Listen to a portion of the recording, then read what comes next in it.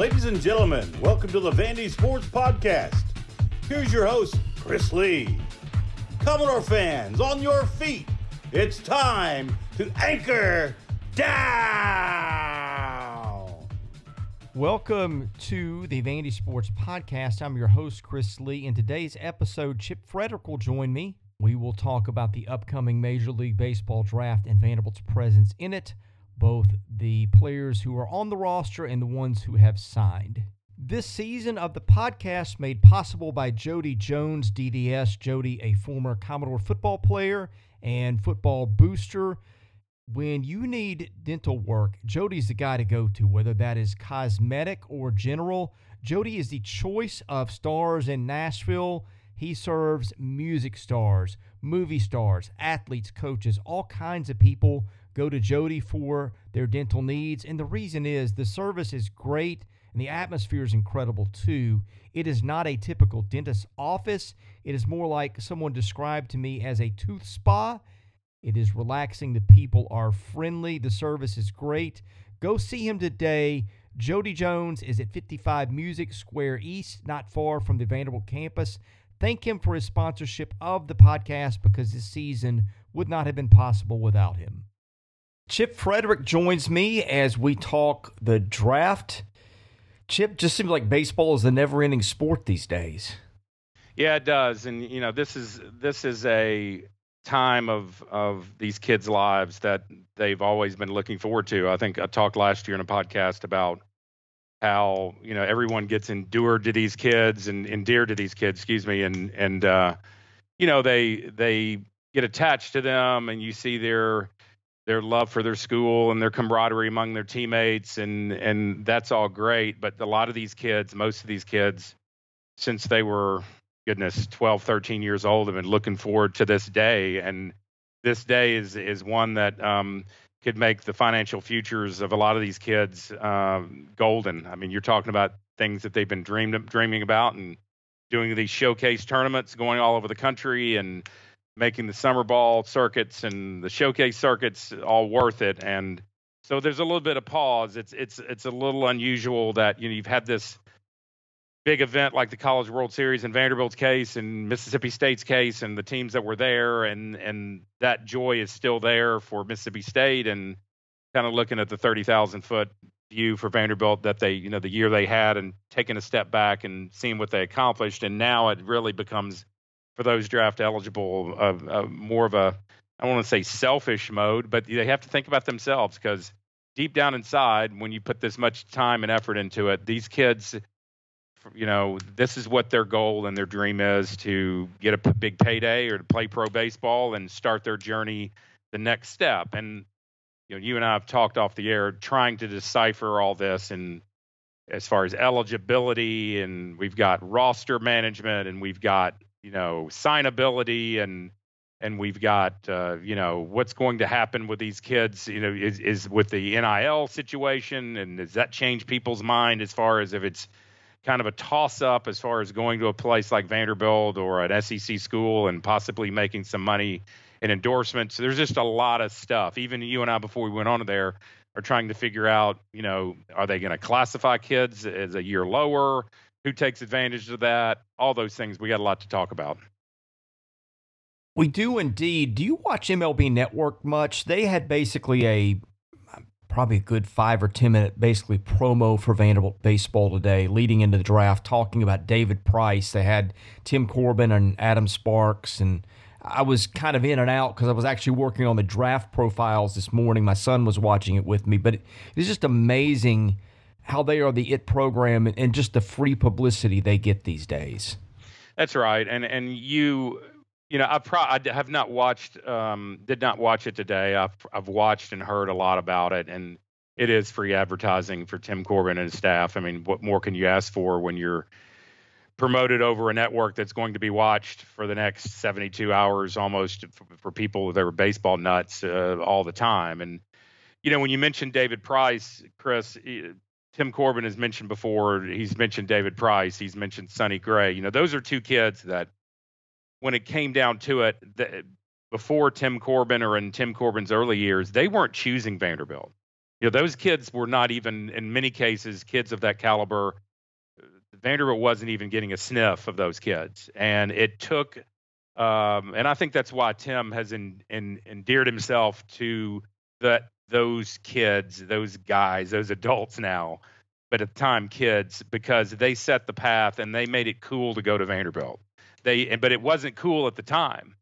And, there have been situations I've had Vanderbilt coaches tell me that they've been laughed out of living rooms before, or wouldn't even get a sniff of talking to them, much less being in the living room presenting a scholarship offer or what we're going to do for your kid off type of discussion. And it took a David Price, it took a Sonny Gray, it took those kids, local kids, so to speak, who said, you know what, I'm going to forgo this amount of money and I'm going to put my chips in and I'm going to put my trust in Vanderbilt and in Tim Corbin and see what happens. And it was not a guarantee. It was not something that was going to just be a definite home run. There was, he talks about how David Price wanted to quit after his freshman year, or after the winter of his freshman year, and go do something else. And you've got Sonny Gray, who had to fight all the obstacles of being too short. That they had statistics that starters in the major leagues under 5'10", there's only a handful of them, and and he had to fight through all that.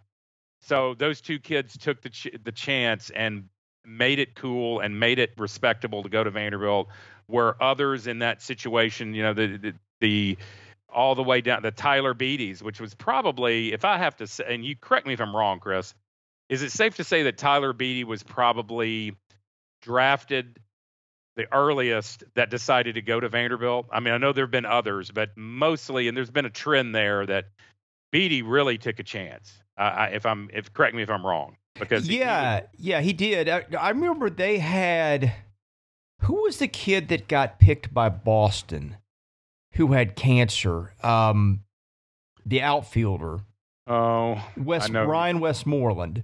Okay, that was the big one that really rankled them, because they thought he was coming, and then he got offered about $1 million by the Red Sox, and then went, and that's back when $1 million was, enough to change most people's minds. But yeah, that was at a time where when Beattie came, he was one of the first big guys to really probably turn down. I think he turned down $2 million, which was a lot of money now and certainly a lot of money then. But yeah, I think he might have been, you had Price in there, whatever he would have gone for. But I think Beattie was probably a higher regarded arm at the time.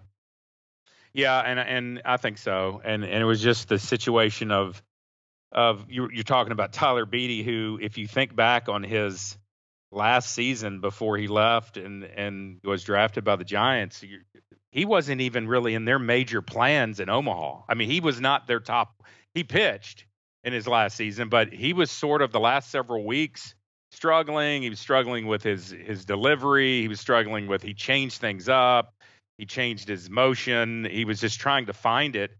And then you look at a guy who's had a successful, albeit he was injured and had the surgery, and now just got called back, from what I'm hearing, called back up to the big team. So there's circumstances that happen to where it generally for Vanderbilt, they can point to it and say, you come here, you take the chance on us, and it's going to work out for you in the long run, 3 and 4 and 5-fold.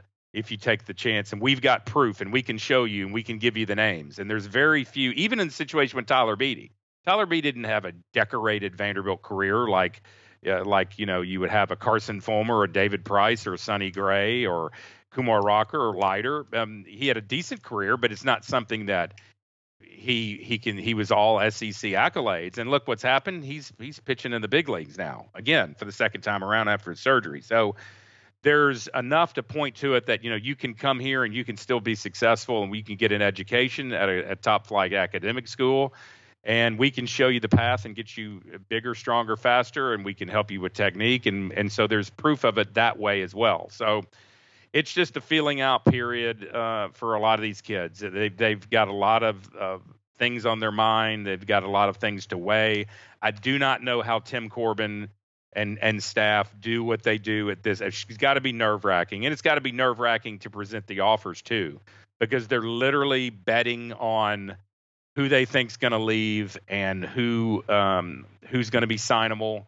and they have to weigh all that. And we've never really had a situation, maybe we have, maybe we just don't know about it, where let's just say, you know, I think there's 19 signees, Chris, in this class I've counted, that all of them come, you know, all 19 of them come, or 16 of the 19 come, and they have very few that, you know, for whatever reason that's in the cards that year happens. We've never really seen that, and it's just a testament, I guess, to those guys' understanding. But what a mess.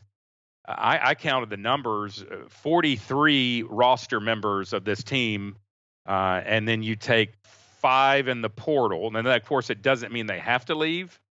That they're just in the portal. There was 4. O'Dowd became the 5th. So 43 minus 5, you got, you know, 38 on the roster. And unless they change things, the roster limit pre-COVID was 35. So they were 7 over the roster this year, 8 over the roster this year, and so you got some more movement that's going to have to happen based on who gets drafted. You got to decide who this team's going to get drafted for Vanderbilt, who of your incoming class is going to get drafted. Then you have to decide who's going to come back, who's going to be welcome back, who's going to be maybe have a discussion, a very tough discussion as far as, you know, you're not in our plans. And I talked about last week, what a tough decision you've got to make as a head coach when you recruit someone, you sell them on Vanderbilt, you get them to come to your school, and then you got to tell them 12, 13 months later that we don't have a spot for you. And when you're a Vanderbilt, when you're a Mississippi State, when you're a Texas, when you're a top flight program, you're choosing your recruits, as I said last week. You're not recruiting. You're choosing who you want to come to play for you when you're those top level programs. And you're over recruiting every year. You're recruiting people to replace the people that you recruited last year. It's a great problem to have, but it's got to be nerve wracking, and it's got to be. I know it's something that no matter what anybody, I'll bet you $100, Tim does not enjoy that part of it, but it's the product of the success that this program has had. From what I understand, just doing a quick search, and I think this does not extend beyond 2022. I think this was just temporary due to the pandemic, but they're going to have 40-man roster limits for next year, which certainly helps some. Okay, well, that's good because I was not aware of that. Good to see, but that's still so it still helps a little bit. And you and I have talked in years past about how he does it. And, you know, that's still so if it's 43 minus, as of today's date, Friday, June 9th, that we're doing this, there's technically probably going to be 38 before you do anything with the recruiting class. And so you got to work backwards as far as who goes of this roster currently, and then who's going to sign.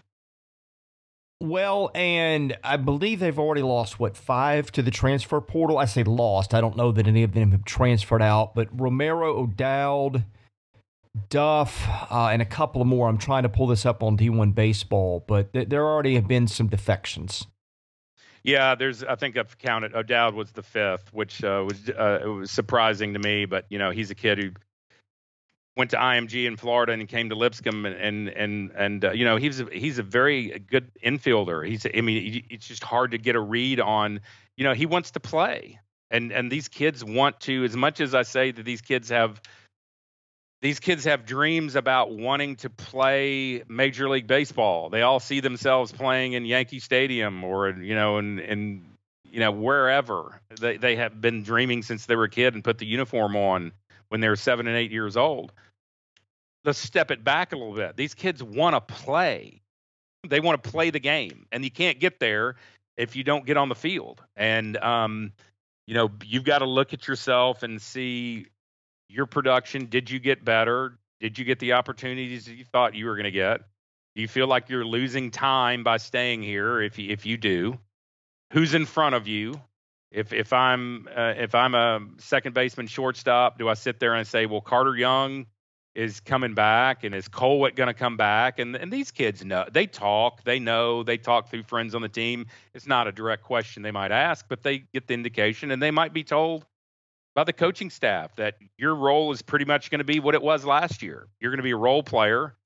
We're going to need you to come off the bench, and you're going to compete. We're going to give you a chance to compete, but the kids aren't dumb. They know. So not only do these kids have aspirations, 95% of them as opposed to normal people who go to Vanderbilt and want to be a lawyer, a doctor, a contractor, or whatever. They want to be a pro baseball player. And if they're not getting on the field, a lot of them are saying, I want to go to someplace else. I want to go to a Lipscomb, a Belmont. I want to go to a Western Kentucky or a program that's, maybe in another conference like, Justin Henry Malloy did when he was with Georgia Tech, and he found himself at third base. So that's the thing you got to realize. They want to get on the field, and it's a good problem to have if you're the coaching staff. But and needless to say, these kids, unless they were just blind, had to know that this was going to be the situation when they came here, that they're going to have to compete every day for a spot. By the way, Hogan and Pitaro were the other two. Right. So yeah, that's right. It stands at 5 as of right now, according to D1 Baseball. Okay. All right. Good to know.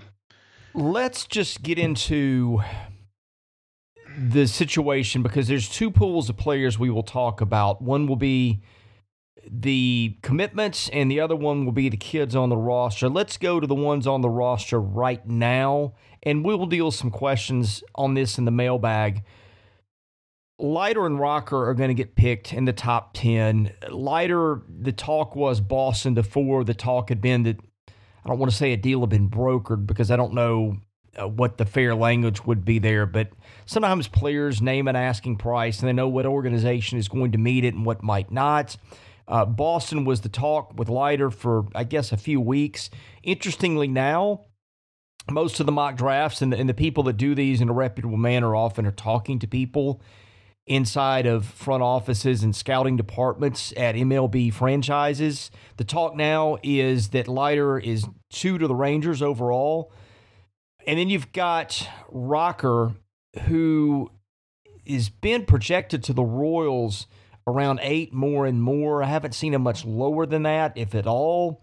Been some talk he could go as high as 4 or 5. But in any case, the big 2 should be off the board pretty quickly.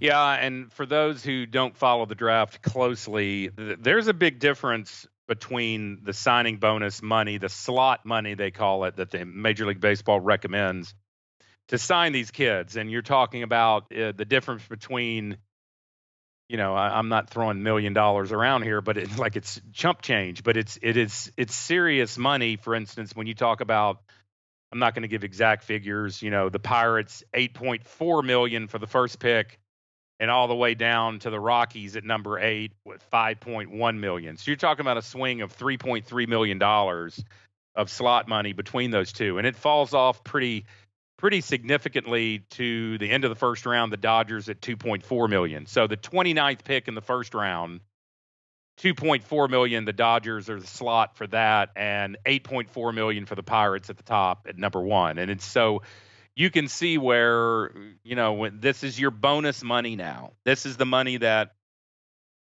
a lot of people think that compared to football money that, they get a minimum salary because there is no minor league. So there's not a situation where these kids are going to get a big bonus and then they're going to get a huge minimum salary from the Major League Baseball. It doesn't work that way.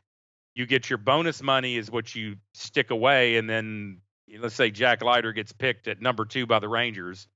Let's just say he gets the $7.7 million in slot money or around that. Then he's going to be living on, just like everybody else, next to him on the bus in Class A or AA ball, making whatever, $1,200 a month, and eating sandwiches in the clubhouse from Jersey Mike's after the game. And so this is where you rely on the bonus money of the draft. It's so important to these kids, and there's a big drop-off. Unlike football, unlike basketball, it's totally different. So you don't see guys jump all the way to the big leagues. Very rarely. Sometimes you've seen some kids get called up late in September. So the discrepancy between the money becomes a huge deal. But if you're a situation like Leiter, and if he wants to go to the Sox, their slot money $6.6 million versus the Rangers at 7.7, $1 million bucks, if that's where he really wants to play, and that can be brokered. And I'm not sure how that works. I'm not privy to how any brokering or agreements or deals. I have heard that he wants to go to the Sox. That makes sense. Went to school up in that part of the country. But once you're following, the Pirates were the worst team in baseball last year, and somebody's going to land to those guys. More opportunity to play early there, obviously, but still you're going to toil in the minor league system for a little bit before you're thrown up to the big team. The next tier is pretty much Isaiah Thomas by himself. Thomas was maybe going to get middle second round. I don't think that the NCAA tournament probably helped him. I'm seeing him in the 90s by MLB and Baseball America. I'm seeing him 121 by ESPN. So sounds like to me probably fourth or fifth round at this point, maybe late third for him.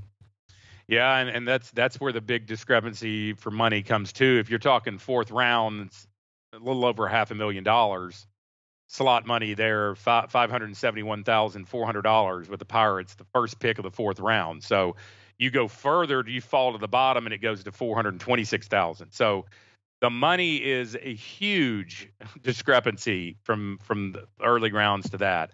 Thomas, he did not, with the exception of the catch that everybody remembers down the right field line, which was incredibly impressive. And every single time that Kyle Peterson mentioned him, if I heard it once, and I love Kyle. Kyle's the best. I really like listening to Kyle Peterson, but I've heard him multiple times say, big risk, big reward type of player. A lot of swing and miss. Whether if he can put a charge into the ball. I think KP said he was one of the best, could hit the ball farther than anybody in Omaha, of those 8 teams in Omaha. But there is a lot of swing and miss, and there's a little bit of questioning as far as his ability in right field, and not the desire factor, so to speak. It was just if he's as polished to go where he's warranted to go in the first 3 rounds instead of going in the 4th or 5th. He's going to be an interesting one, Chris, to see where he falls in this draft. And when I say fall, excuse me, I mean where he is positioned. But I don't think I agree with you. I don't think he didn't help himself any in Omaha, I don't think, with his performance. No, I mean, getting not pulled from a start, but he didn't even start, what was it, the Stanford game or I don't remember which one, but it was one of the games in the middle of their run. Yeah, right. I mean, that's not a great look when you're a middle of the order bat for your team and you're not playing. And I don't know what happened there. I know injuries are an issue. I also know that he defended poorly the day before that.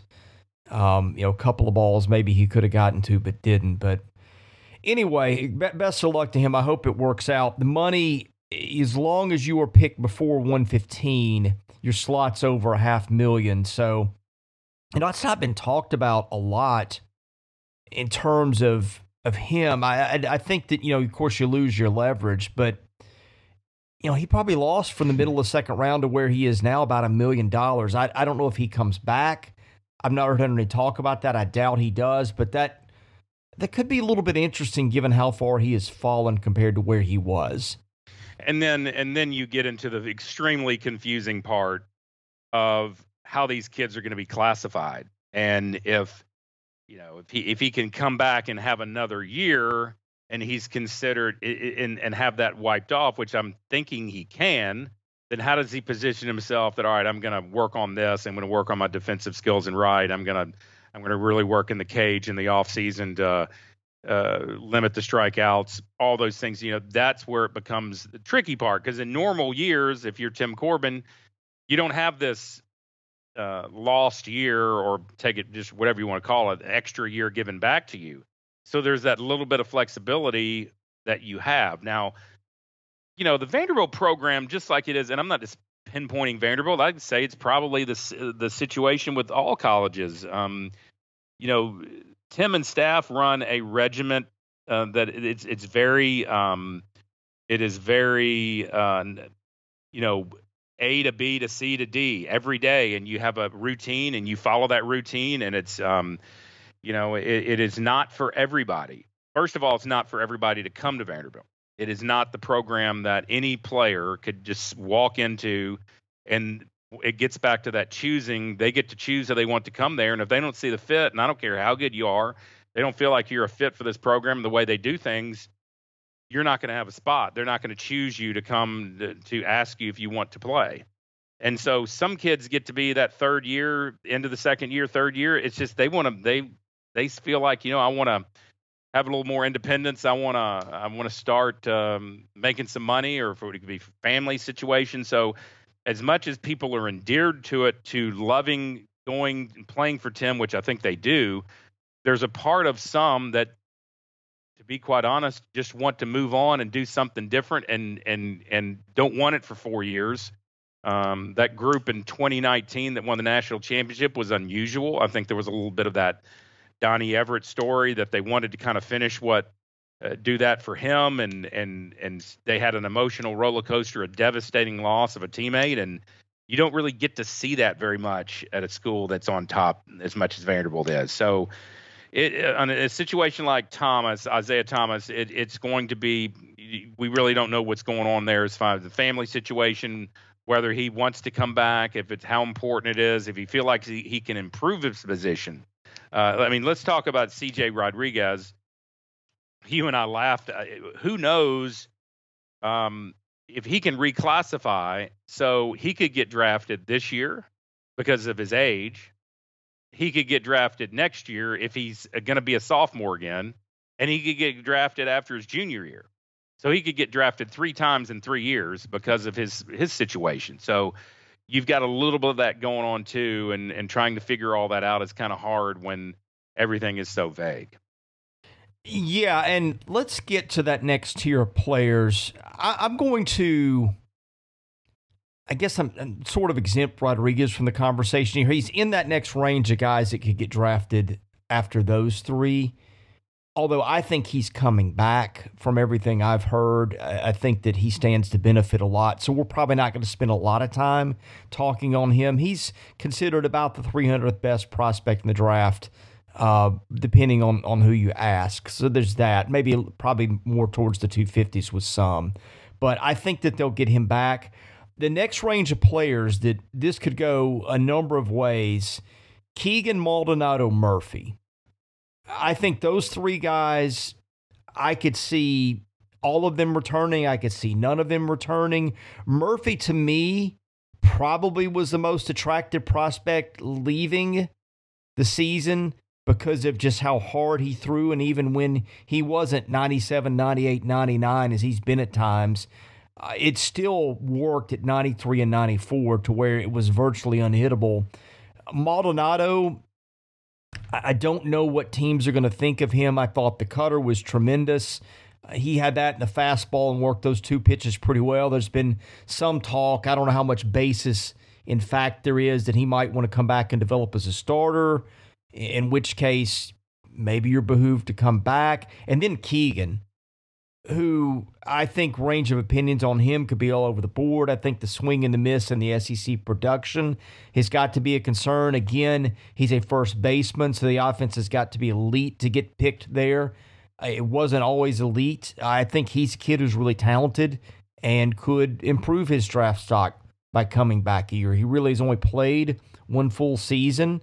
There's also the fact that maybe he could get a little time behind the plate. I wouldn't think it would be much. But Keegan is a catcher and Keegan is a first baseman are 2 different things.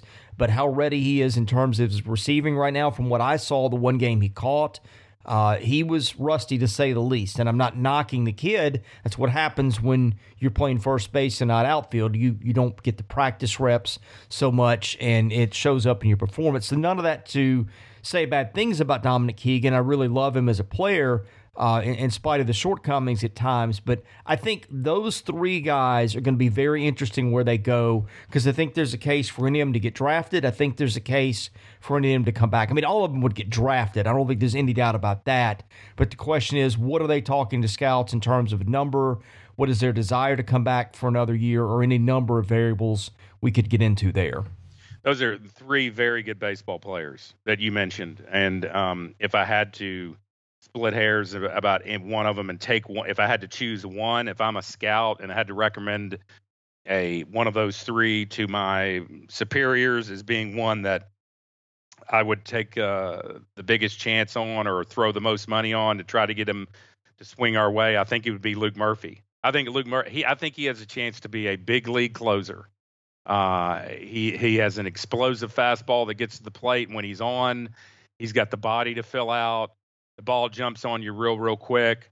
That's not slighting the other two that you just mentioned, because I think Maldonado is a hell of a pitcher and will be, he has an opportunity to be a great pro. And then Keegan, like you mentioned, he's had the year this year and the potential there, a lot of pop in his bat. But if you had to say one of those three, I just think Murphy projects more than the other two, just on the fact that you can't teach tall. I mean, you can't just make that up. I mean, and the body, and I think he's got some things worked on. I personally think he throws across his body quite a bit, and that could be adjusted. But I'm impressed. Those three, I 100% agree with you. It's a toss-up. It'd be a great problem to have for them to all come back, or two of the three to come back. The draft, the draft being shorter this year because of the collective bargaining agreement going from 40 rounds to 20 rounds. And last year, of course, if you remember, it was only 5 rounds. So you wonder how that's going to play. And remember, folks that are listening, this slot money is suggestion. And if they don't sign a kid early, that money gets deducted off. They can kind of divvy that money up for a kid in the later round, to where if, let's say, Luke Murphy, what is he projected, Chris? Have there been any projections on Murphy? Oh, it depends. Baseball America, I'm not trying to knock BA. Their ratings were all over the place. Like, they didn't even have Maldonado or Murphy in their top 500. I looked at some of their write-ups. It looks like they were done before the season. And again, I'm not knocking them. They've only got so many people to do so many write-ups, but I don't trust BA as much as I used to because of that. I can't believe that they're neither in the top 500 draft prospects. No, Perfect Game, which is only rating college players. It's not taking into account high school players, so this is not what they think of where he will go. Has Maldonado's the 146 guy, in its opinion, among collegiate players eligible for the draft, and Murphy 45. I am guessing that D1's eval on that rating was a lot more recent. Obviously, if you watched Vanderbilt to any degree in the postseason, you couldn't escape seeing Luke Murphy, and he pitched very well in the postseason. Maybe then that, with the Georgia Tech outing aside, and in that one he threw a ton of pitches and was pretty good at times in that, even though there was a home run in there. So point being, I think evals have been all over the place. It's weird to see guys who are in MLB's top 250 at times, and I'm not talking to Vanderbilt here, but just I looked at all the players. There's some guys that MLB.com has in their top 200 that BA doesn't have in its 500. Mm-hmm. You just see some weird things this year. I'm guessing that's affected by the pandemic and where you could watch and all sorts of things. But to circle back to what you asked me, range on Murphy, D1 thinks more of him than anybody else. Perfect Game has him the number 250 prospect for the draft. I'm not sure how much I trust Perfect Game on draft ratings at this time, given that expertise is somewhere else. And then MLB's got him at 220, which, I don't know. I just have a feeling that Murphy gets picked higher than that if he wants to go, but I could be wrong. I just thought he looked that good late in the season, and it was hard to ignore what was right in front of you. Yeah, and remember, it is what these players are projected to be in 2 and 3 and 4 years, and not what they're projected to be in June of 2021. And there's a different perspective of a guy who's taken in the top 10 picks and a guy who's taken in the second or third round that you really want a part of your program, and you like the way his stature and his arm slot and his how hard he works and his smarts and all those things to taken up that we're 2 and 3 years down the road they project. I mean, I'd love to. It would be a fun experiment also to maybe someone on your board could do this to list the players that barely got a sniff while they were at Vanderbilt who are pitching very successfully or made it to the big leagues. I mean, there are guys who, I think I said this a couple weeks ago, guys who maybe in their career had 10 and 12 and 13 innings under their belt, got drafted in the 3rd or 4th round. And you're sitting there going, who? I don't remember that guy pitched against, South Alabama, but I don't remember it. And then they get drafted, and it's all based on projection. And It is based on the way they see them down the line. So there's a lot of kids. There's not a ton, but I'd say there's 10 to 12 kids who have. I forgot who it was. Who was the kid, Chris, who ended up playing for the Reds? He played for the Tigers. There was a kid who Drew Verhagen. Yeah, how many innings did he pitch at Vanderbilt? Not many. Well, he was only there 1 year, and he was in the rotation, but he wasn't a guy that when I watched him thought this is a big leaguer. Right. Yeah, and there was someone else who played for the Reds, if I remember correctly, that made it up, that hardly pitched much at all. So there's instances where that happened throughout. And Nick Christiani, I think, made the bigs with the Reds. Is that who you're thinking? Although Christiani pitched a lot at Vanderbilt, so that's not him. Yeah, there was someone else, and I'm sorry I don't have the name, but there's a few guys that have come along that just didn't pan out at Vanderbilt for whatever reason, and they ended up doing really, really well. I mean, there's no rhyme or reason. It doesn't just happen at Vanderbilt. It happens at other programs. There was a guy who I played against in the summer league, and my last year, and he was from Nashville. Billy Van Landingham, yes. I think. Pitched for the Giants. Yeah, now he went to Kentucky, and that guy hardly played at Kentucky. I want to say he maybe pitched 12, 15 innings in his career, and the next thing you know, he's in the big leagues playing for San Francisco Giants, and you're sitting there going, what? I was playing summer league against that guy. He was a little bit younger than me, and he just one of those kids who developed late, who absolutely just, for whatever reason, blossomed late, and his career was short in the big leagues, but he did make it, and it was impressive. Two more guys among current players who were on big league radar that to me are, well, one's a wild card, one is probably not so much. Hugh Fisher just was not able to pitch effectively for very long this year. I figure he'll get drafted somewhere maybe in round 10, around that time, maybe a little bit after, and probably go. Ethan Smith is a wild card because the pros know about him. He's got ability. We've seen it. Again, I just tell people, if you want to remember what kind of pitcher he can be, go back and look at his freshman numbers, which were excellent. So I think it's a case with him. Does a particular club fall in love with him, offer him enough money to go? If not, I could easily see him coming back if he can get full health and being in the rotation and pitching well. So that's another swing player.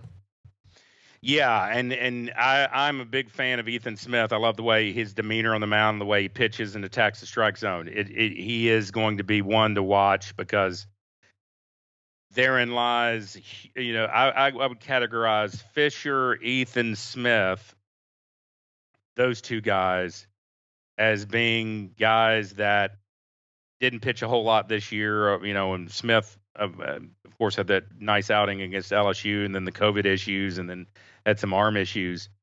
But you wonder if those two guys are, those are going to be discussions that are going to have to be made if they haven't already, not necessarily encouraging them to go, pushing them out the door, saying, look, if you have an opportunity to sign, you should.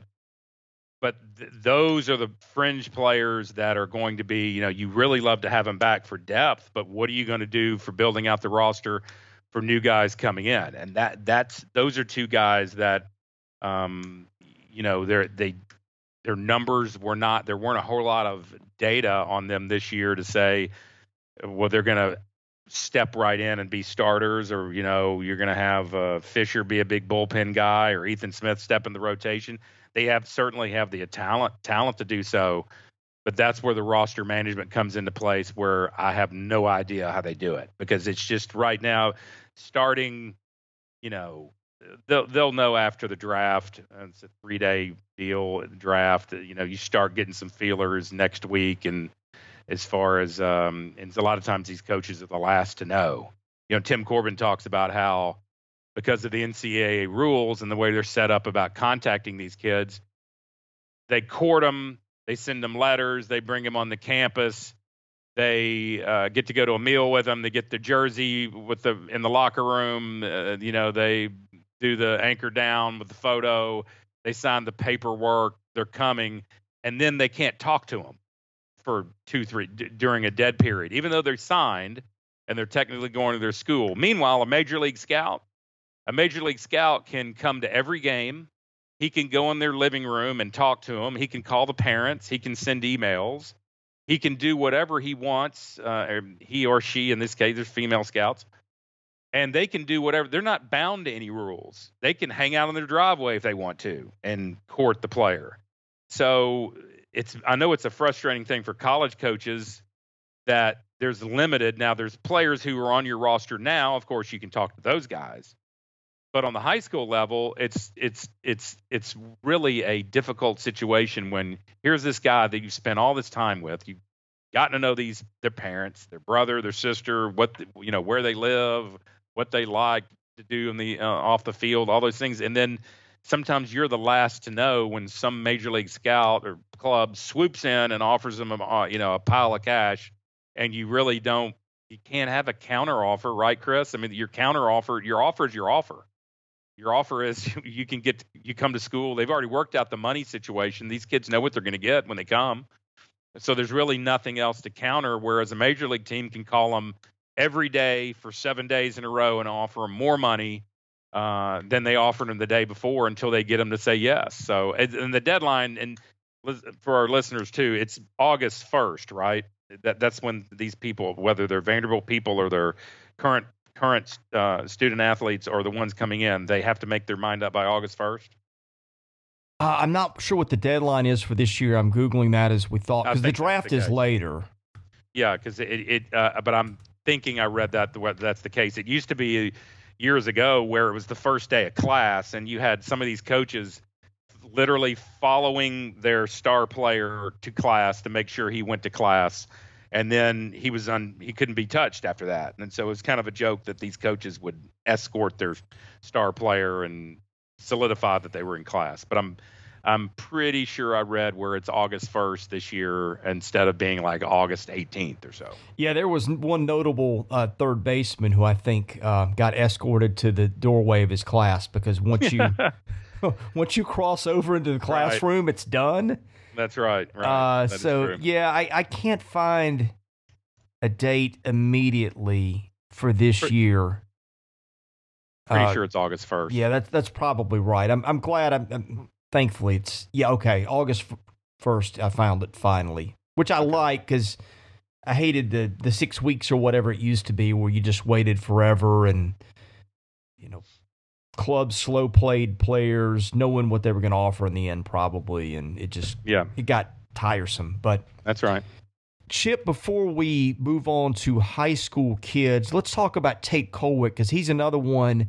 I've not seen his name come up from the draft. He's obviously talented enough to get a minor league contract, but he's a kid that I think has a lot of potential to improve as a player next year and play a major role. And I would have to think, I'm not going to say it's a formality that he'll come back, but having not heard much draft talk about him, I would think there's a strong case you'll see him at Vanderbilt next year. But just as sort of a housekeeping part of this, I wanted to go ahead and mention him so we could acknowledge that too. I don't think he'll get drafted, or maybe not high enough to go, but he is a kid who's draft eligible, who obviously was a major part of the team this year before his injury. Yeah, and you look at his numbers, Chris. He hit 290 on the year, 6 home runs, 10 doubles, which is really impressive. Played real solid second base. Just had that hamate problem on his hand, and anybody who's ever dealt with that can tell you it's something that it rarely, without just rest. And of course, he got over that, and then had the incident. Was that the Georgia Tech regional when he slid into second base and kind of popped it, and it was the same hand. So I would think, he's certainly talented enough to get a look, but I think legally or technically, whatever the word is, he's a junior on the Vanderbilt roster. I could see him being one of these guys who takes advantage of the situation to improve himself and, try to win back that spot at second base, because there'll be, with the way the season ended sort of defensively for this team, there's going to be some people who are going to be, some of the players are going to be hungry to try to get those middle infield spots. And including third base as well. And there could be some shuffling of the deck, but I do see Colwick being a guy who, from where he was into the year hitting 290, I don't think that's a real testament of what he did, 25 RBIs and slugging percentage of 507. I think he has a chance to improve his spot for the following draft next year. Yeah, I think he does too. And with that, let's get on to the signees. There are different classes of these kids, but Jordan Lawler certainly in his own class. Some people consider him the top prospect for the draft. He's a shortstop out of Dallas who's gotten comps to Derek Jeter. And the interesting thing about him, and Kylie McDaniel of ESPN spoke about this a little bit on a media chat on Thursday. Everybody's got him in the top 4 or 5 of their list, but you're seeing him 5, 6, 7, 8 in mock drafts, which is really interesting. He's a draft-eligible sophomore, so he's got more leverage than most kids out of high school. Of course, Jack Leiter was in the same boat. There's been some talk that he could price himself over what teams are willing to pay. Now, let me be clear. Do I expect to see him at Vanderbilt next year? I don't, but I don't know that it's 100% either.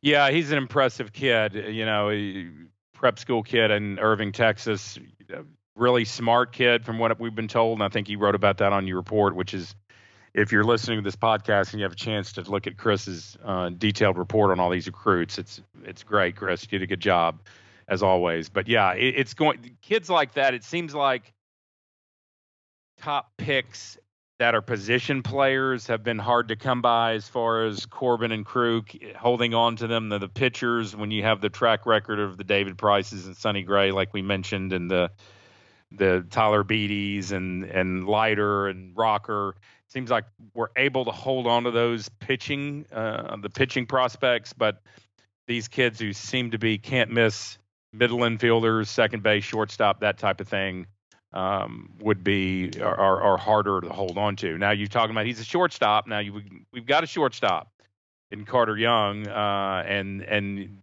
if you're wondering if any positioning or mind games are going on in their mind, if you're Lawler's camp and saying, well, not that he doesn't feel like he could beat out Carter Young at short and possibly move him to another position within the middle infield, but there's a little bit of that going on, I'm sure, of trying to, and that gets to that point of recruiting over people. It's just one year after another.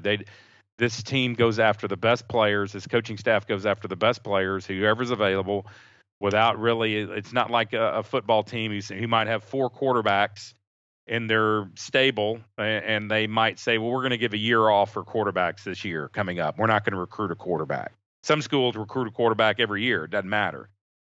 Some might say, we don't need a kicker this year, because some positions are like that in football. But in baseball, it seems like the elite programs just, if you're good enough, they're going to recruit you. They're going to get you to come to their place, and to the best player wins. And so Lawler will be one to follow the first night. And even if he gets drafted, I think he's probably going to want a pretty rich price. But the money just in his situation might be just too hard to turn down, given this kid's pedigree and what he's put out on the field so far.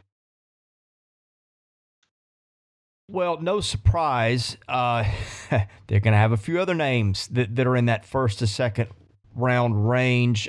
Joshua Baez, an outfielder, would be one of those. He's a potential first rounder. Davis Diaz, probably more like a second round guy. Of course, you never know, right? Because all it takes is one organization that thinks a guy's a first rounder when everybody else has got him as a second or third rounder. So a lot of times, even when you see a guy that's in the 60s, 70s, 80s like Davis Diaz, sometimes that guy pops into the first round if he's got a number that clubs like. But in any case, those two, the next guys, Baez, again, an outfielder, Davis, a shortstop who can also catch. So that's sort of the next tier of players. I've seen Baez listed in a lot of mock first, so I would think he would be one who would be a tough get to campus.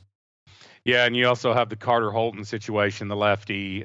You've got some unique players in this draft, size-wise too. I mean, there's some kids, some very impressive. I mean, Corbin and staff definitely gets, as we laugh about and you talk about in the coaching world, the getting off the bus team is pretty just impressive. Just getting off the bus, because a lot of length and a lot of these kids, height wise, pretty impressive in build, and of course there's power arms. You got kids who are already throwing in the low 90s. If you look at the perfect game rating system, it'll show you how far they've come as far as velocity. And some of these kids have picked up 13, 14, 15 miles an hour of their fastball in the last 16 months, which is just really unheard of.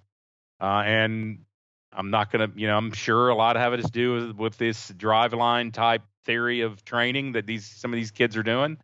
I have no doubt that it does. They're all over the country, and I'm not saying it's bad. I'm just saying you don't see the uptick in velocity that you're seeing when you just look at the prospects. It's take, for instance, any of these kids on the pitching side from your report, and you will go to the perfect game side, and it'll chart them from when they were freshmen, sophomores, and what their velocity was, and some of the, the exit speed on some of the hitters too. And it's pretty interesting to see how much it is upticked for a lot of these kids. And in the perfect game, I mean, you look at it'll show you the commitments, and I'm sure there's other sites that do this, but it'll show you the commitments, Chris, for next year and the next year. And even there's one kid who's committed from the class of 2024, which I find hard to believe. Don't know much about. He's from Ohio. Don't know much about him. Has his picture on there. But that's amazing. That's so far off that they can identify talent and how that all works. And it's dizzying to me to see how, based on just, again, how I grew up and the way the things are now. But yeah, there are a lot of names in there in that second group. And I have heard a lot of good things from a coach here in the Nashville area who has contacts with the national program, the USA baseball program, about Davis Diaz. He thought that he was somebody who could come in right away and compete in the middle infield spot. He said he was a kid who, the type of kid that Vanderbilt recruits, that type of guy with speed, compact, line drive hitter who could compete immediately. And if you're in this class and you can't compete immediately, you wouldn't be in this class. So a lot of impressive names when you go down the list. Yeah, and Holton is in that next tier of players. I would say him and two other right-handed pitchers. Well, actually, Holton's a lefty, but Michael Morales and James Peyton Smith. And then you got shortstop Jonathan I guess it's Vastine. It's spelled Vastine. So I think those are the next group of kids. You could all see them get picked in the top 5 rounds, which once you get picked there, it's tough to turn down. Of course, a lot of kids will throw out a number where they're a top 5 round selection by talent, but they don't go there because organizations aren't going to meet their number. So back to Carter Holton for a minute. I think he's easily one of the 2 or 3 most intriguing players in this class, maybe the most intriguing, Chip, because he's a two-way player. And we hear that mentioned a lot, right? I've heard a lot of kids that you have the two-way conversation. Grayson Moore was one last year. Grayson never got on the field as an outfielder and barely got on the field as a pitcher. So I tend to downplay that, but I think that's one where there might be some legitimacy to it. I mean, he really crushed the ball down in Georgia. His pitching was spectacular for 4 years. He was the Georgia State Player of the Year at all classes last year by some folks. I think it was, not Perfect Game, but one of those other type organizations. And I think he gathered some other Player of the Year awards down in that state. But Holton's a kid who intrigues me because I do think he literally may have a chance to be both a pitcher and a hitter. And I think he's a kid that if he's 6'3" instead of 5'11", maybe he's going in the first round and we're not having this conversation, but he's 5'11". I think that helps Vanderbilt get him into school. He's a kid who's wanted to come there since middle school. To me, I'm watching where does he go, and B, if he gets picked, I think if it's the Braves, which is his team, it's his state, I think he's more likely to go. But that's one that I think Vanderbilt's got a fighting shot to get to campus for a number of reasons. Yeah, and he's one of those pitchers that we talked about that he can look at the blueprint of what they've done with these pitchers that have been through that program and say, he's about the same height as Sonny Gray, maybe a little bit taller, but not much, maybe a half inch taller. Throws from the left side though compared to Sonny Gray. So yeah, he isn't, the two-way player situation. It rarely happens these days. I'm trying to think of anybody who has done it recently that just wowed you in the fact that it takes so much work to be a pitcher in this conference and in modern day power programs. And we'll just he'll be one that'll be interesting to follow. Got a lot of accolades from both being a two-way player and extremely dominant on the mound. One thing that popped out of me on the list, Chris, Vanderbilt has a kid from Station Camp in this class, and Ryan Ginther. They have a kid from East Robertson. Seems like they always do. One from Clarksville, Kyle Magrins. I don't know how to say that. He's a right-handed pitcher. Yeah. Magrins. They have a kid from Mount Juliet and Colton Region, or is it Regan? I'm not. Region, Regen. It's a right-handed pitcher. So one from Springfield. It's James Peyton Smith, the right-handed pitcher.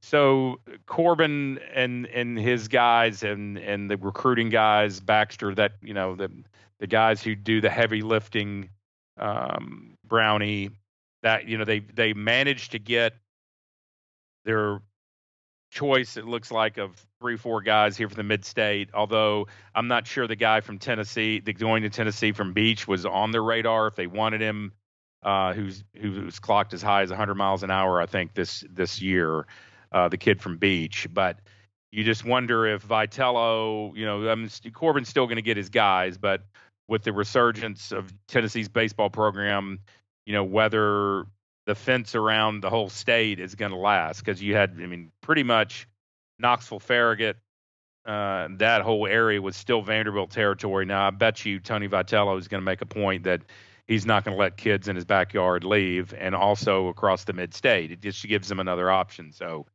I'm not saying 3 to 4 guys is usually you'll see a recruiting class of Vanderbilt get 3 to 4 guys from the mid-state area. But that's just one thing that popped out at me, that I'm wondering as we progress into future classes, if Vitello looks like he's going to be around for a while, how much that's going to change the recruiting landscape here for mid-state, even East and West Tennessee. Yeah, that's a good observation. And to those mid-state kids that they've signed, I think James Peyton Smith, the only real draft risk, and opinions on him are all over the board in terms of where he'll go. You don't see him listed at all. Some places I get the impression, other places maybe he could be a second or third rounder.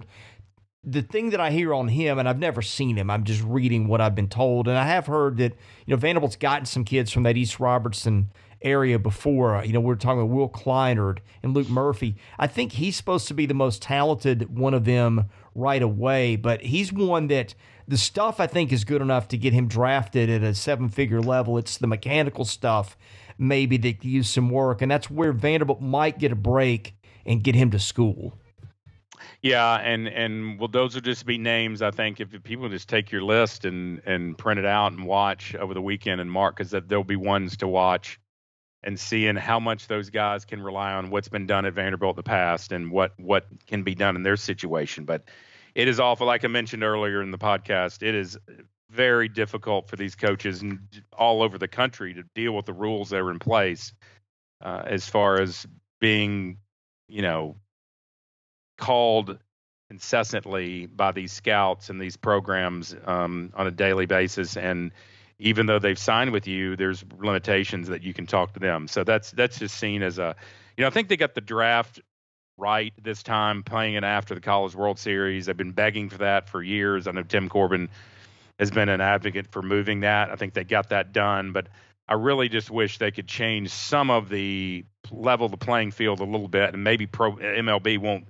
They might say, well, we've given in by having the draft later. We're not going to give you anything else. And maybe that's an NCAA thing, actually. The MLB is not going to have any say-so as far as contact period.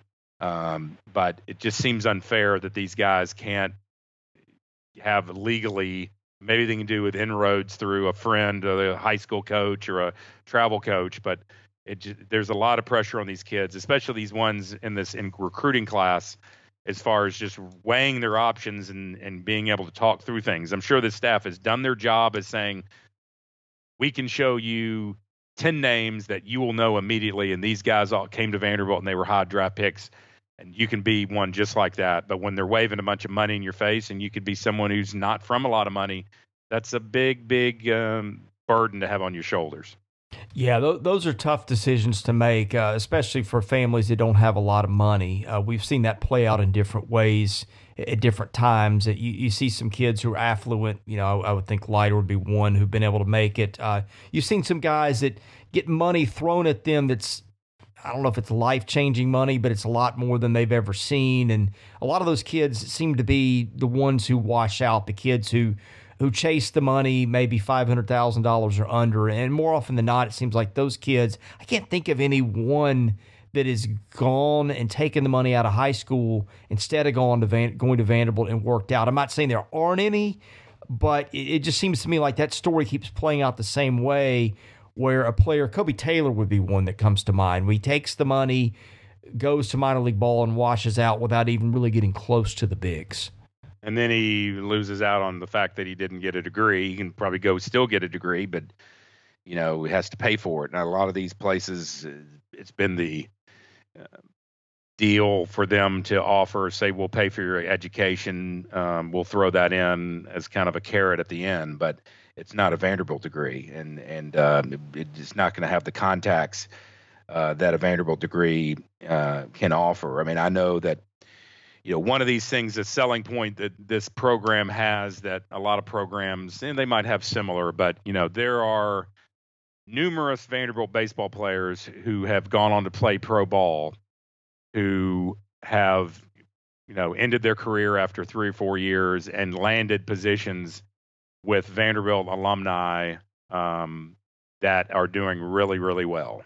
And so I'll just leave it at that. I'm not saying it's totally legal, but the contacts of this university and the national contacts, and there are numerous, and that's a selling point. You can say to a kid, look, we have alumni that support this program, that if you don't make it in pro baseball, we can hook you up with XYZ company that's a Fortune 500 company, and that has happened. I know it's happened. I've talked to people at the College World Series, shook hands with individuals that used to play for Vanderbilt, and seeing what they're doing now and who they're working for was a direct contact from being at Vanderbilt University. So that is something. And I'm sure if I am a college coach trying to keep a kid from signing for $500,000, I'm sure they have a standard file that they pull out that they can present to these kids when they're allowed to talk to them, if they're allowed to, and say, the basically proof's in the pudding that $500,000 in today's times doesn't last very long. Ask the question, well, what are you going to do with your $500,000? Are you going to invest it? Are you going to buy a car? Or are you going to, how long do you think you can live on $500,000? And the answer is, in today's time, you can't, with the way of the world, inflation and what things cost, and $8-9 million, that's one thing, but $500,000 in today's money after taxes, and you're living on $1,200 a month playing single A baseball, you better be able to, afford to do something else, manage your money well, have someone to manage it for you, because if you don't, you could end up without a college degree, having to pay for it by yourself, and out of baseball too. Okay, I think the next class of kids, let's wrap up the last two. Michael Morales, a kid that showed out at the East Coast Prep Showcase. I think that was last August, did really well. And so I think if you're a scout there watching that, and that's who you think he is, that one may be tough to get to campus. Vastini, however you pronounce it, a really kind of polished player, not standout tools, it sounds like. Good defender, nice bat, kind of a line drive type hitter, it sounds like to me. He's a kid that a lot of schools, a lot of organizations like, because he's polished, he's smart, he's a hard worker. So I think an organization that values that, he might be one that you have to watch. And then the next class of players, James Peyton Smith, I didn't really mention him. He's one who I think, or did we mention him? I guess we did. We mentioned him a little bit. Okay. There's so many kids on this list. Okay. The next group of players, Matt Polk is not a player that I can find a lot about. Fangraphs tied him potentially to the A's. ESPN put him in in their top 200, which was interesting. He's a shortstop, might be an outfielder. Grayson Carter, not a player with a lot of info on. BA had him 167 in its draft rankings, so he's a pitcher who they could lose. Devin Futrell, an interesting one, who's got a lot of talent, ranked by MLB, BA, and Perfect Game, all within, let's see, MLB 224, Perfect Game 222, and then Miles Langhorne, a guy that if you'd read local stuff, they were talking about him being a high pick. He didn't make the MLB 250. He's 393 in Baseball America. He's a Pennsylvania right-hander and a very good player, but he had some arm issues that got him shut down, I think, in early June. So that's really the next tier of players. J.D. Rogers, a guy that might fall in there too. Hard to find a lot about him. He's an outfielder out of Carmel, Indiana. Went to the same high school that Conrad Gregor did. That's a lot to bite off there, Chip. But that's sort of the next group of tiers that of kids who could get drafted. And I'm trying to think, the Gordon kid, Rob Gordon, another one, a shortstop. Reviews on him in terms of a prospect, in terms of seeing him in mock drafts and stuff like that, are all over the place. Ryan Ginther, another kid from Station Camp, a local kid who you've seen some talk about him as a pro prospect. He's only 5'11", 200 pounds, but he's pretty polished. So I think those are the rest of the names of kids that you could see drafted. I'm not saying you won't see some other guys on the list drafted, but as I've done my research, which took me a few hours of looking here and there, Anthony Migliaccio, another one, switch hitting catcher.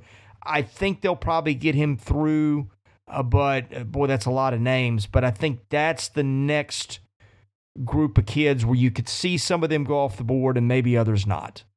Yeah, and I just suggest everyone to go to your page and your board and look at the article, because you did a lot of work on it, and it's almost dizzying just to think about these kids with, you've rated them moderate and low and high and very high as far as their draft risk, and just to see who's out there. Enrique Bradfield was a very highly touted prospect, but no one, and I mean, that he did not have any. I'm just giving you this comparison of some of these kids, even the lower draft risk. No one had Enrique Bradfield Jr. penciled in to doing what he did this year.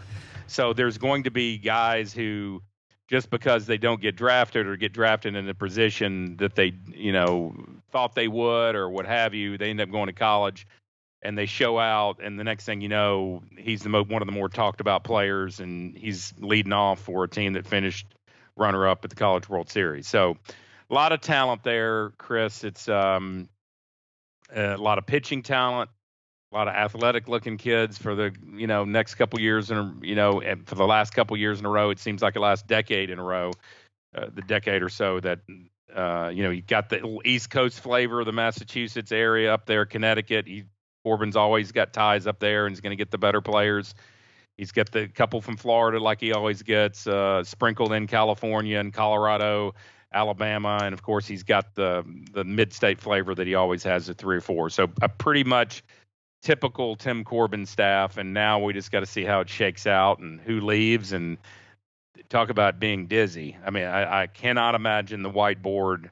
I'm sure one exists of trying to piece this thing together once the dominoes fall, because it's got to be it's got to be something that you lose sleep over, because you just don't know. In the perfect year, harken back to years when it's never really going to happen here at a Vanderbilt, I don't think.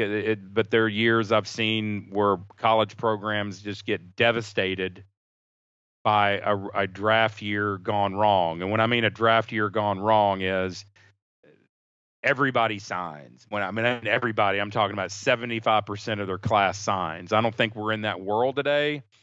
I think the world's changed from what it was 10, 15, 20 years ago, even back to my playing days. But I've seen some guys have successful seasons, some head coaches who did really, really well, and they go out there and they almost recruited too well. They recruited too well and got guys that they were not signable in the long run, and they all went, and 75% of them, and they're left trying to scramble at the last minute, trying to find some replacements, and they couldn't find them. And 2 years later, they got fired because their next couple years teams were not as good as they projected. So I don't think that's a problem ever here, but I'm sure it's something that the stars align one year and some guys get drafted in positions where they didn't think. But I think the positive thing that Vanderbilt has going for them is that, as I've said, that experience of having that pitching experience at Vanderbilt being so valuable and paying off in the long run if they can keep them on campus. Well, two quick things before we move to the mailbag. Enrique Bradfield Jr., a year ago, the conversation was nothing along the lines of this kid's going to come in and be an everyday center fielder and have a .451 on base percentage.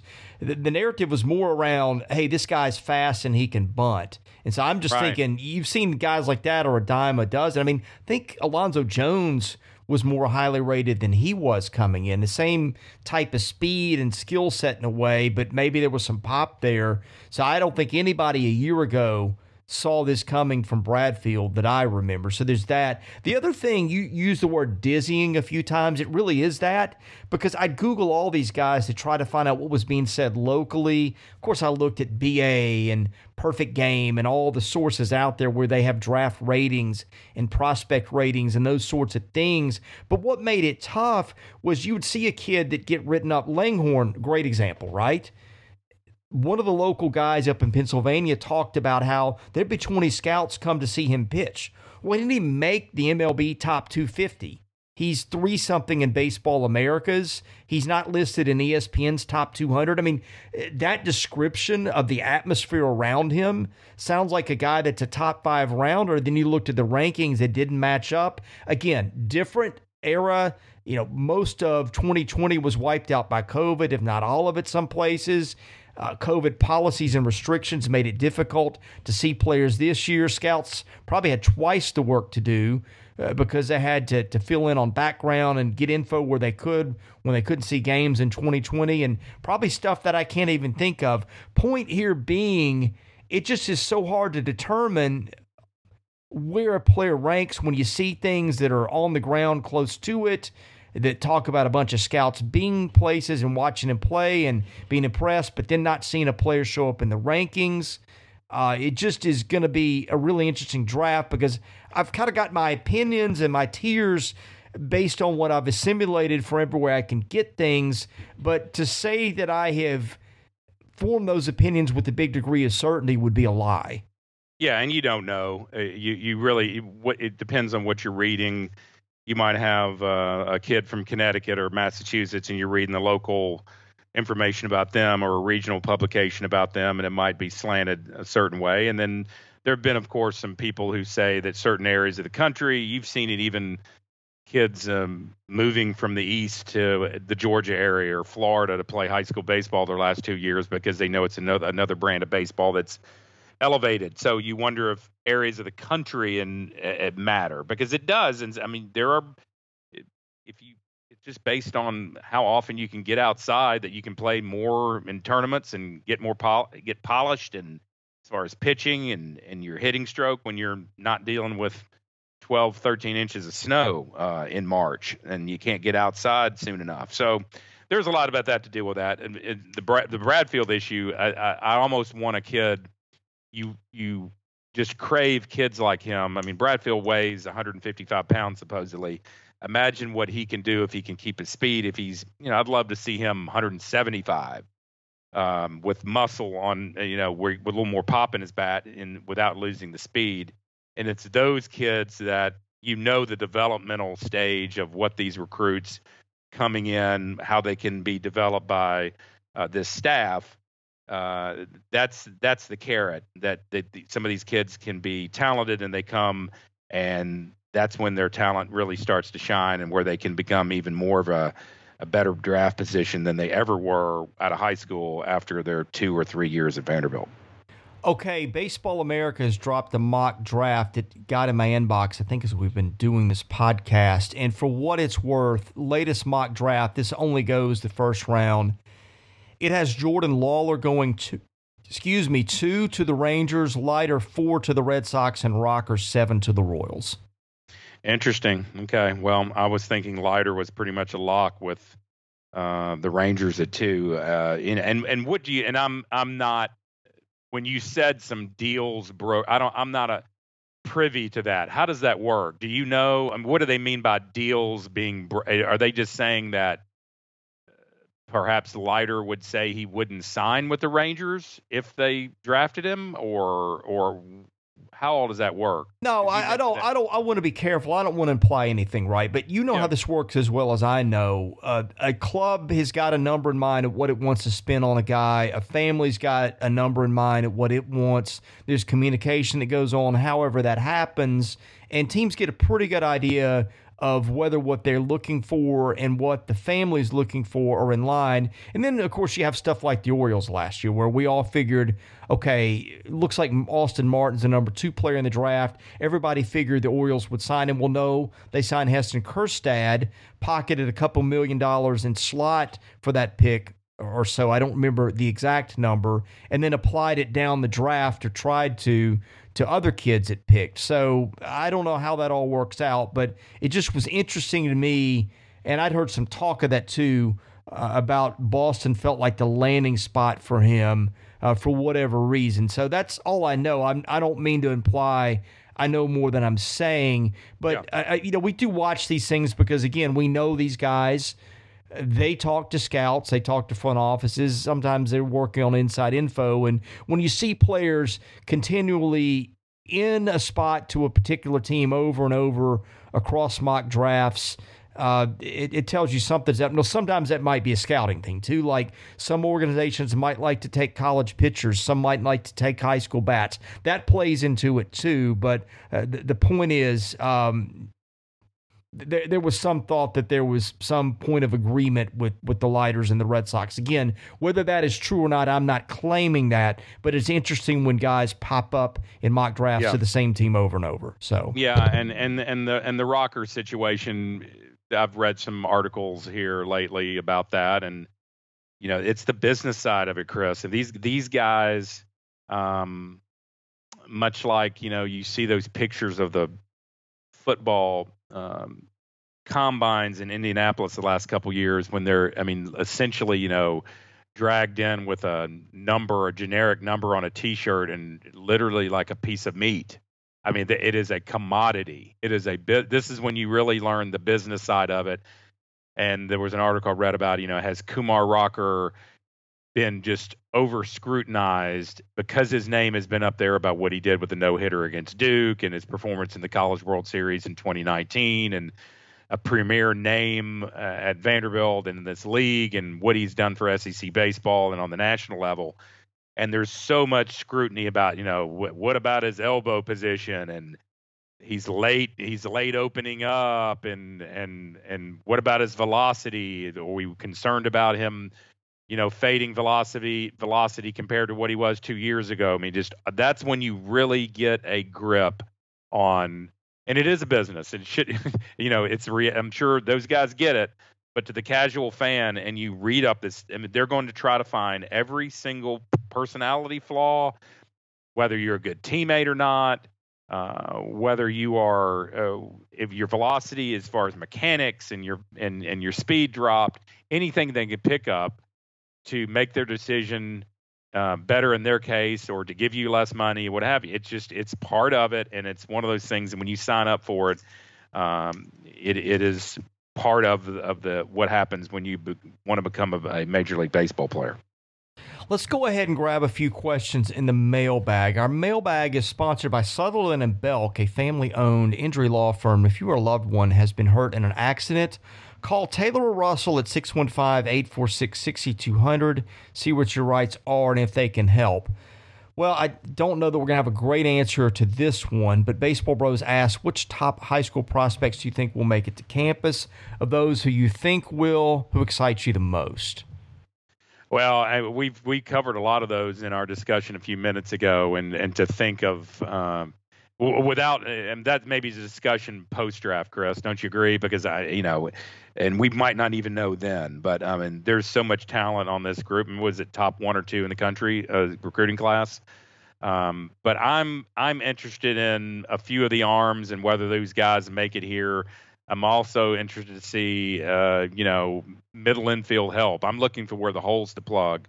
Shortstop, third, second, like we talked about. I'm not saying those guys are going to get beat out, but some competition for those spots, and that's what my main and I can sit here and say, I think that X player is going to be Carter Holton is going to come in and be a lefty pitcher and he's going to dominate and be a two-way player. But I mean, if he doesn't show up, what difference does it make? We don't really know. So I think we addressed it pretty much a few minutes ago. There's a lot of talent on this group. That if they make it to campus, can make this team right back in the hunt next year.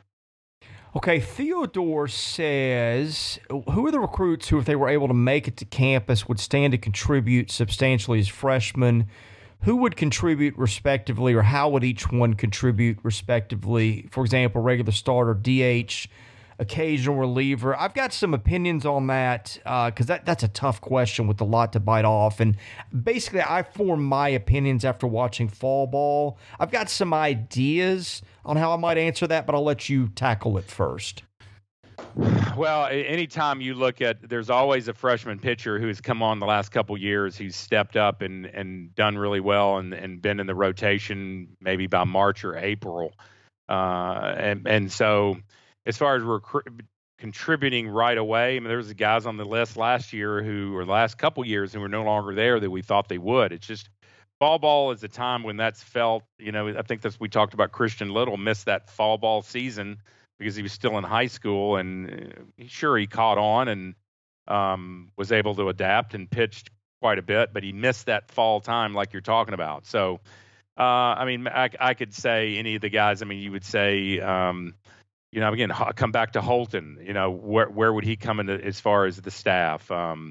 You talk about some of the middle infielders. Jordan Lawler, they could get him, but I mean, it's going to be pretty difficult. But that's a game changer if that kid comes on. And again, we're talking on supposeds here because we could sit there and plug every one of these guys in a backup or a starting role or taking over this position in the infield, whatever.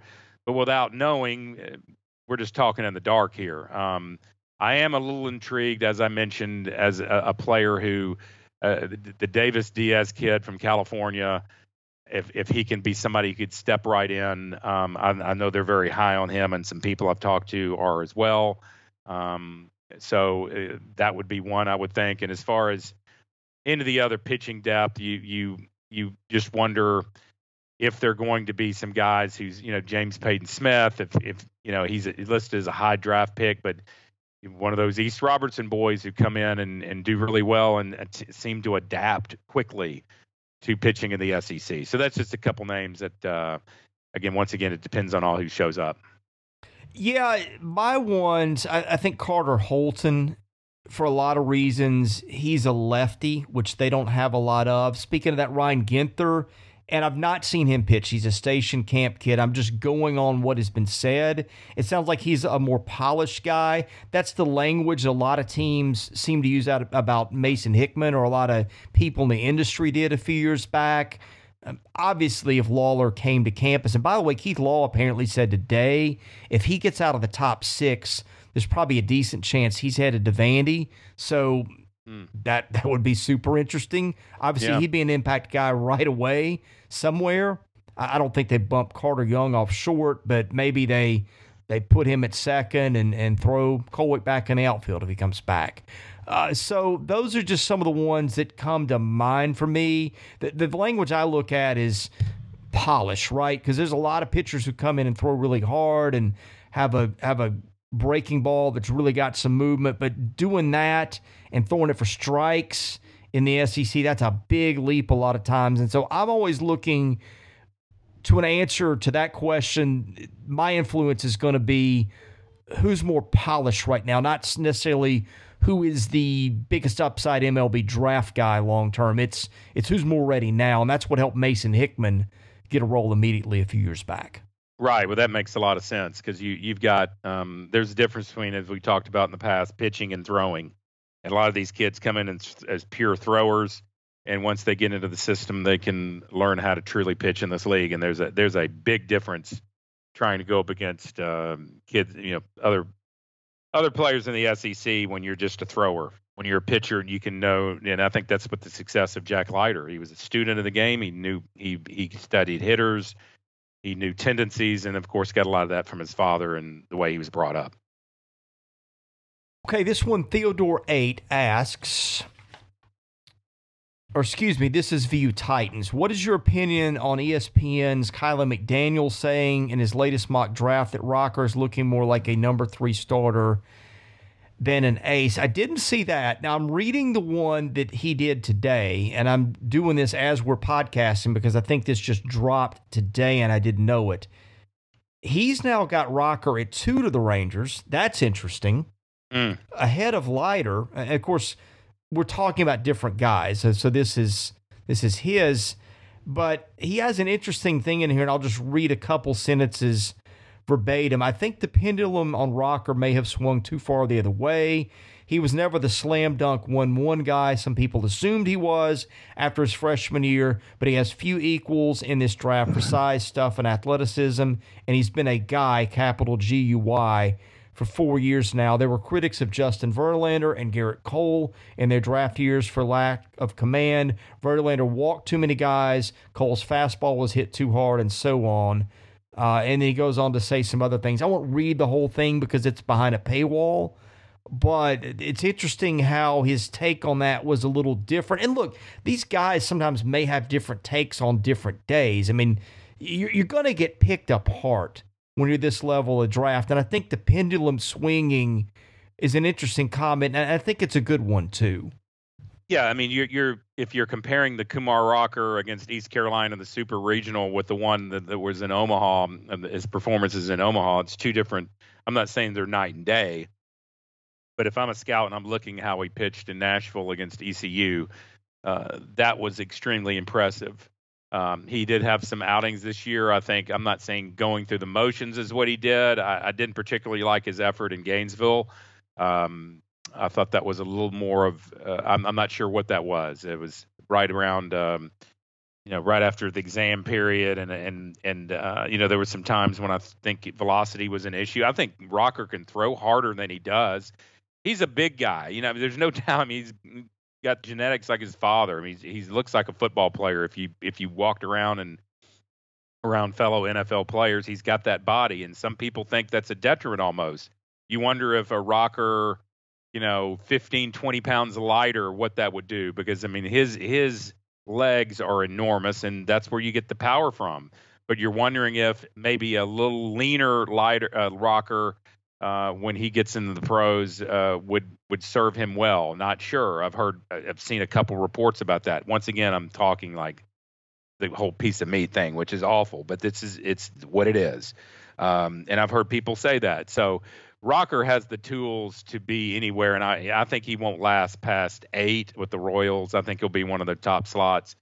I think you can't really judge Rocker on what he did, especially the last game, 4 days rest, long season.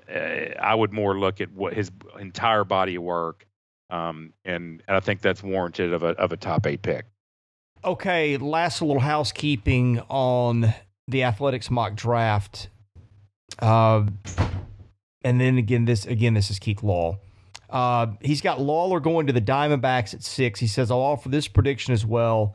If Lawler doesn't go in the first 6 picks, he goes to Vanderbilt and tries to be 1-1 in 2023, and then again mentions the draft eligibility thing. Yeah, so yeah. They've got Leiter 4. Excuse me, no, they've got Leiter 3 to the Tigers. So we've seen 2, 3, and 4. We've seen 2 to to the Rangers. We've seen 3 to the Tigers, and we've seen 4 to the Red Sox. That's interesting. It is, and I think, and I don't remember if it was Kylie McDaniel or someone else, just talked about how it's really such a crapshoot. There's like 8 guys sort of in that top group. The other ones would be Henry Davis, the catcher at Louisville, Khalil Watson, the shortstop from North Carolina, who's an NC State commit, Brady House, the shortstop. I think he's the kid that's the UT commit. Yeah. So, yeah, I mean, I don't know that it is as set as whatever you see in the latest mock draft. I don't know that there is a and maybe I'm mangling the words here, but I don't know if there's a consensus. Trying to paraphrase what I've seen other people say. I think that's the way I interpreted it. Yeah, and it's just going to be fun to watch. It'll be entertaining, and I would pay Vanderbilt fans will be very attuned to those first 10 picks because a lot can happen. There's zero chance of keeping Leiter and Rocker. It's just going to be interesting to see where they go. But as you mentioned with Lawler and that situation, a lot of stuff for Vanderbilt fans to watch and see how the dominoes fall. Okay, a few more. Chester Copperpot says, will Jordan Lawler hit 420 home runs and win a defensive gold glove at shortstop as a true freshman for the Vandy boys? I'm going to take the no on that for a couple of reasons. First of all, I don't think he gets there. Second of all, I think 420 homers is quite a projection. I think there's some tongue in cheek to this question, knowing that the one who asked it, but just wanted to get that out there. Let's see. Theodore says, since all college players received an extra year of eligibility, do prospects have more leverage to sign for full slot value this year? We kind of talked about that. The question goes on a little longer. It just asks about the residual effects of COVID. Great question. I don't have a great answer, but I would think common sense would tell you that gives you more leverage. I would think so. But you and I mentioned that in the beginning, and maybe all fair. I'm not sure. If they reclassify some of these kids and, Rodriguez ends up being a sophomore again, he could get drafted 3 more times and be a catcher for Vanderbilt for 4 years. And if he doesn't like where he's drafted, he just comes back. And if he doesn't like where he's drafted the next year, he comes back, and he'd still only be a junior technically. So that's a question I really wish, and maybe you can call over there, Chris. I don't know. You would talk to the powers that be, how they're planning on doing that with some of these kids. Is it a choice? Are they just going to let them just flow on through and keep their eligibility as far as classification of what year they are? Are they going to handle it on a case-by-case basis? That might be something you could dig into. If everybody's not on vacation, I'm sure they are. They got camps and stuff going over there. But I would be interested in finding out how they're going to handle that. I talked to Tim privately about this probably this time last year. And his answer, basically, I don't want to give away the whole conversation, was, look, things have got to keep flowing at one point, right? Yeah, you can't. Yeah. Because you get really messed up down the line with roster limits, all those things. And what did you see happen next, right? Where you saw a lot of other places where guys came back as 4th, 5th, 6th year guys. You saw Ty Duvall and Harrison Ray take their $20K each and move on. And both those kids were players who would have been starters last year. To me, when that happened, with that buffered with that conversation I had with him, I'm not going to tell you that something hasn't happened to change his thinking on some of that sense. And I think especially if you see a kid get hurt or he's a leader or whatever, every situation is different. But I think that was his mindset a year ago. And you saw what happened with their 4th year guys. And to me, that's probably indicative of how he will handle this moving forward. Yeah, and you look at what Mississippi State did with their guys, their older guys that came back. I mean, you look at what happened in 2019 with the Vanderbilt team, who had seniors on that team. Granted, it was pre-COVID, but anytime your team gets a little older, there's some benefit to them if they can provide that, something in an area of need, of great need. And Mississippi State took advantage of that this year. So I would say probably the answer would be on a case-by-case basis. I think you got to keep as you talked about, the boat going down the river. You can't have a log jam where you're going to have all of a sudden you're going to have, 10 seniors in a class or whatever for whatever reason. So I think that's be the case. As we're talking through this, I hate to keep going back to Lawler, but that kid has got to have more leverage than any prospect ever. Because, A, you're maybe the best player in the draft, so you can command a lot of money. B, you're a draft-eligible sophomore, so you could do this again in 2 years. If you don't like that, you can do it again after your junior year and have the normal leverage that everybody does. And then there's always year 4, which nobody in that stature does. I mean, you might see it one time out of 500 or something with an elite guy. It probably not that much, but it's 99% of the time. The elite guys are not going to come back for a senior year. I'm talking about the guys that can make, $2-3 million or more. But it really is a unique situation. You don't normally see a guy in that spot where he really holds all the cards. Yeah, a whole lot of leverage. And you compare it to what Jack Leiter's situation, Jack Leiter, and it's been talked about, there's been, video of talking to his dad and to Leiter himself. And, no one ever knew. They knew he had a good arm, but he grew so much at his junior and senior year of high school that there wasn't this situation like the position player that Lawler is, where there was going to be that, he just came to Vanderbilt hoping to pitch, and look what he did and how he grew over that, 24-month period. So I would say that, Lawler has a lot of the cards are in his favor to do a bunch of different things, and we'll see how he plays it. Okay, I think we have taken a stab at this in other portions of the podcast, but I'll ask it out of courtesy. ViewMatt23 says, which of the higher school prospects are guys who wouldn't play right away but have huge potential down the line? That's just hard to answer. Again, I base a lot of my feeling on fall ball and watching the scrimmages. Those are a really good indication. Those almost always been a good harbinger to me of what's coming. And it's just hard for me to make that statement and form an opinion until I see those guys here on campus and watch them with my own eyes. Right. It is impossible to say, Chris, just how they're going to adapt in the environment, the college environment. And I think that's great that they play those games that they've done the last 2 years, the Oklahoma State series, to do that. I think that's extremely beneficial to see how they do against really good competition. So I'm just going to defer that to you and what you said.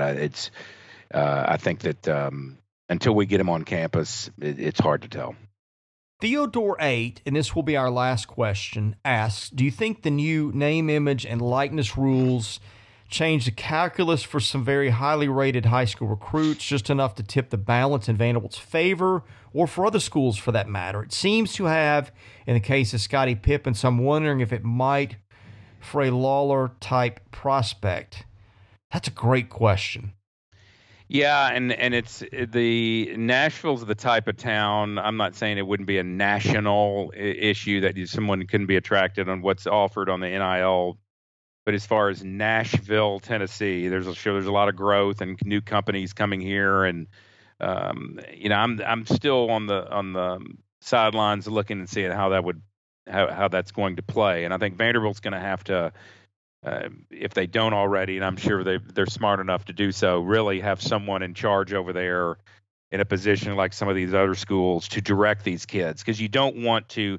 I've seen a lot of tweets and comments from people who have played the game, who are pros now, who are warning college kids and high school kids, and just to be careful that they don't, that becomes the paramount thing, that they're worried about side deals. If it's something I'm sponsoring, and then, I'm a Vanderbilt second baseman and I'm in Gainesville this weekend, I got to make sure I put out my tweets this weekend about XYZ company back in Nashville, because that's the deal I brokered.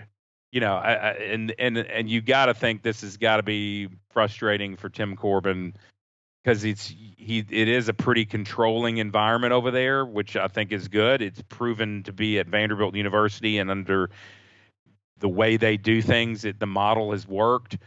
But to have your mind on something else other than the game is a little bit worrisome to me. And it's going to be, Clark Lee's probably going to have to deal with it. They're all, Jerry Stackhouse. This is a growing city with growing industry, and where that would happen, I don't see anybody in Nashville, Tennessee doing what the University of Miami did and saying, all right, Vanderbilt baseball team of 40, I'm going to give you $500 each month to make sure that on your Twitter page you talk about this car dealership that I've got. And I still, it's all too new to me.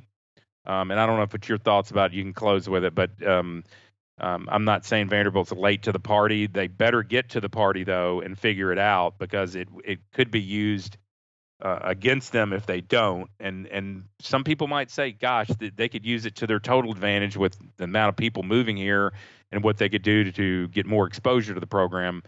But I'm still sort of in a wait and see to answer the question and see just how it's going to funnel out. But I will say they better be ready to react, because I think you and I have had this discussion. It's the reality of 2021 and beyond.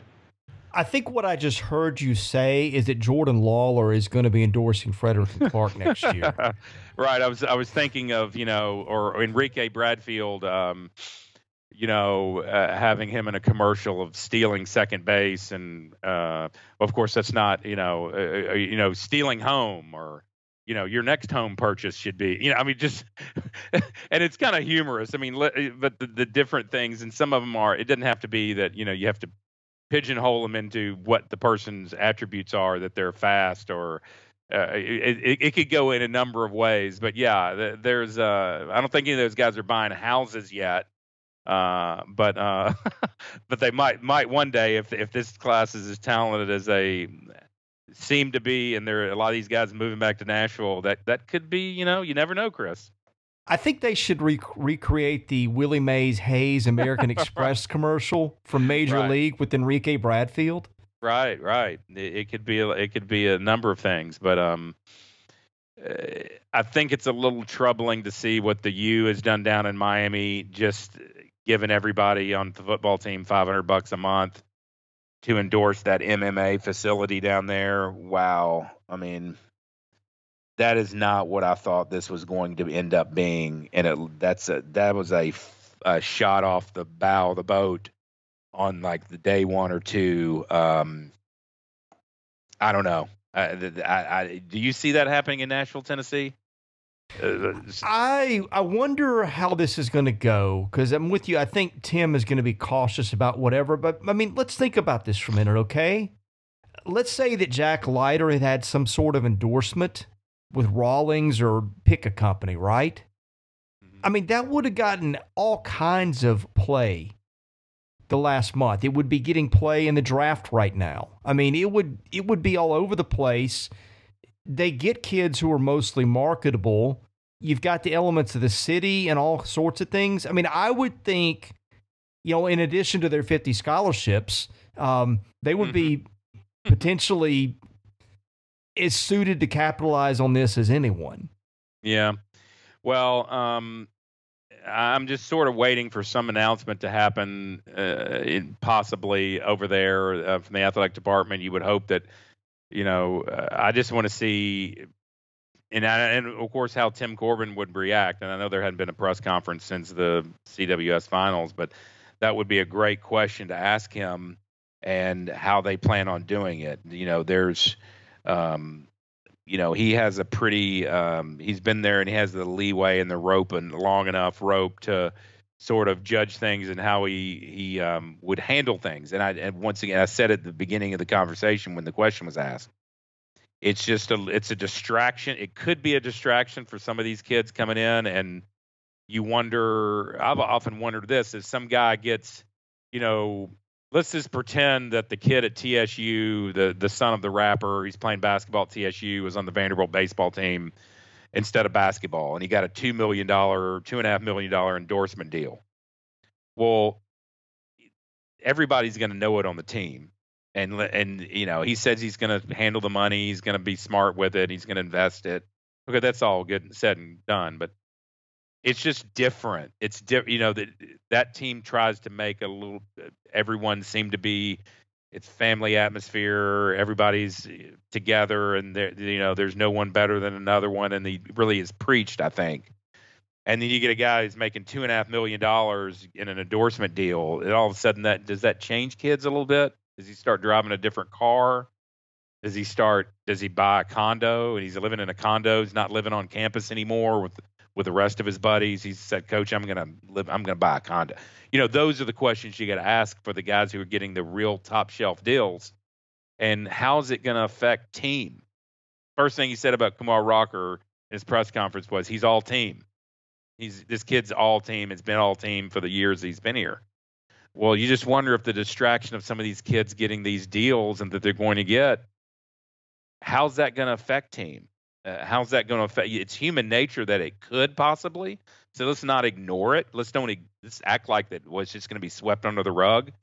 And how's that going to be handled? And your guess is as good as mine. Can you think of any recent instances where, a person's quest for publicity has been a distraction at Vanderbilt? I mean, thankfully that would never happen at Vanderbilt, right? Where that would never overrun a situation and teammates or anything like that. I have no idea what you're talking about. Oh man, it's on the tip of my tongue, but it just, Yeah, that would be yeah. Mm-hmm.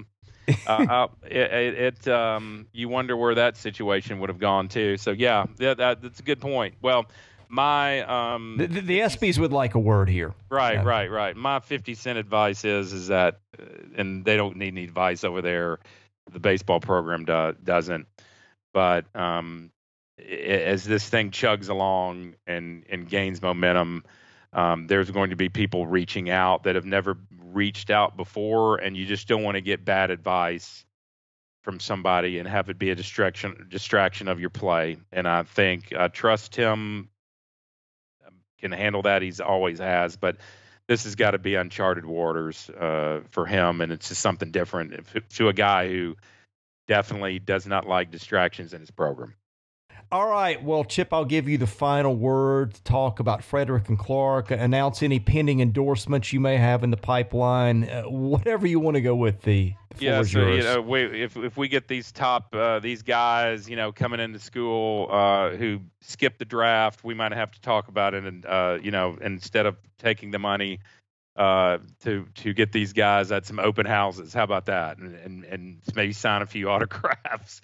But I say that laughingly, but what is to keep from stuff like that happening in any sport? And it's just uncharted waters. But speaking of the housing industry, I'll just close by talking a little bit about our real estate firm with Vanderbilt connections galore with Whit Clark and my brother Steve and myself, and my late father Jerry played basketball and baseball there in the 50s.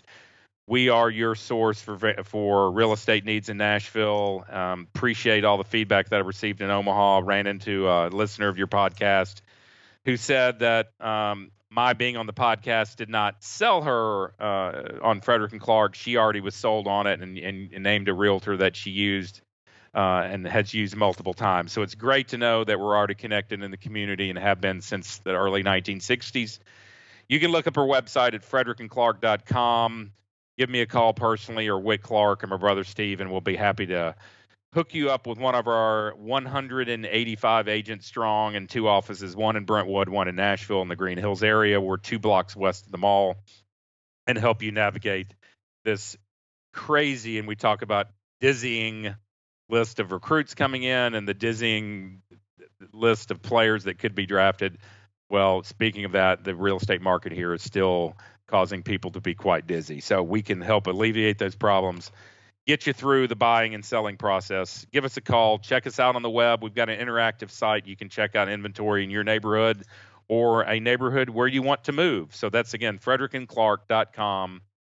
And let's keep our fingers crossed on the draft. It should be fun to watch. Yeah, and we'll talk about it when it's done. All right, Chris. Good talking to you. All right. He's Chip Frederick. I'm Chris Lee. Thank you for listening to the Vandy Sports Podcast. We'll be back with more episodes next week.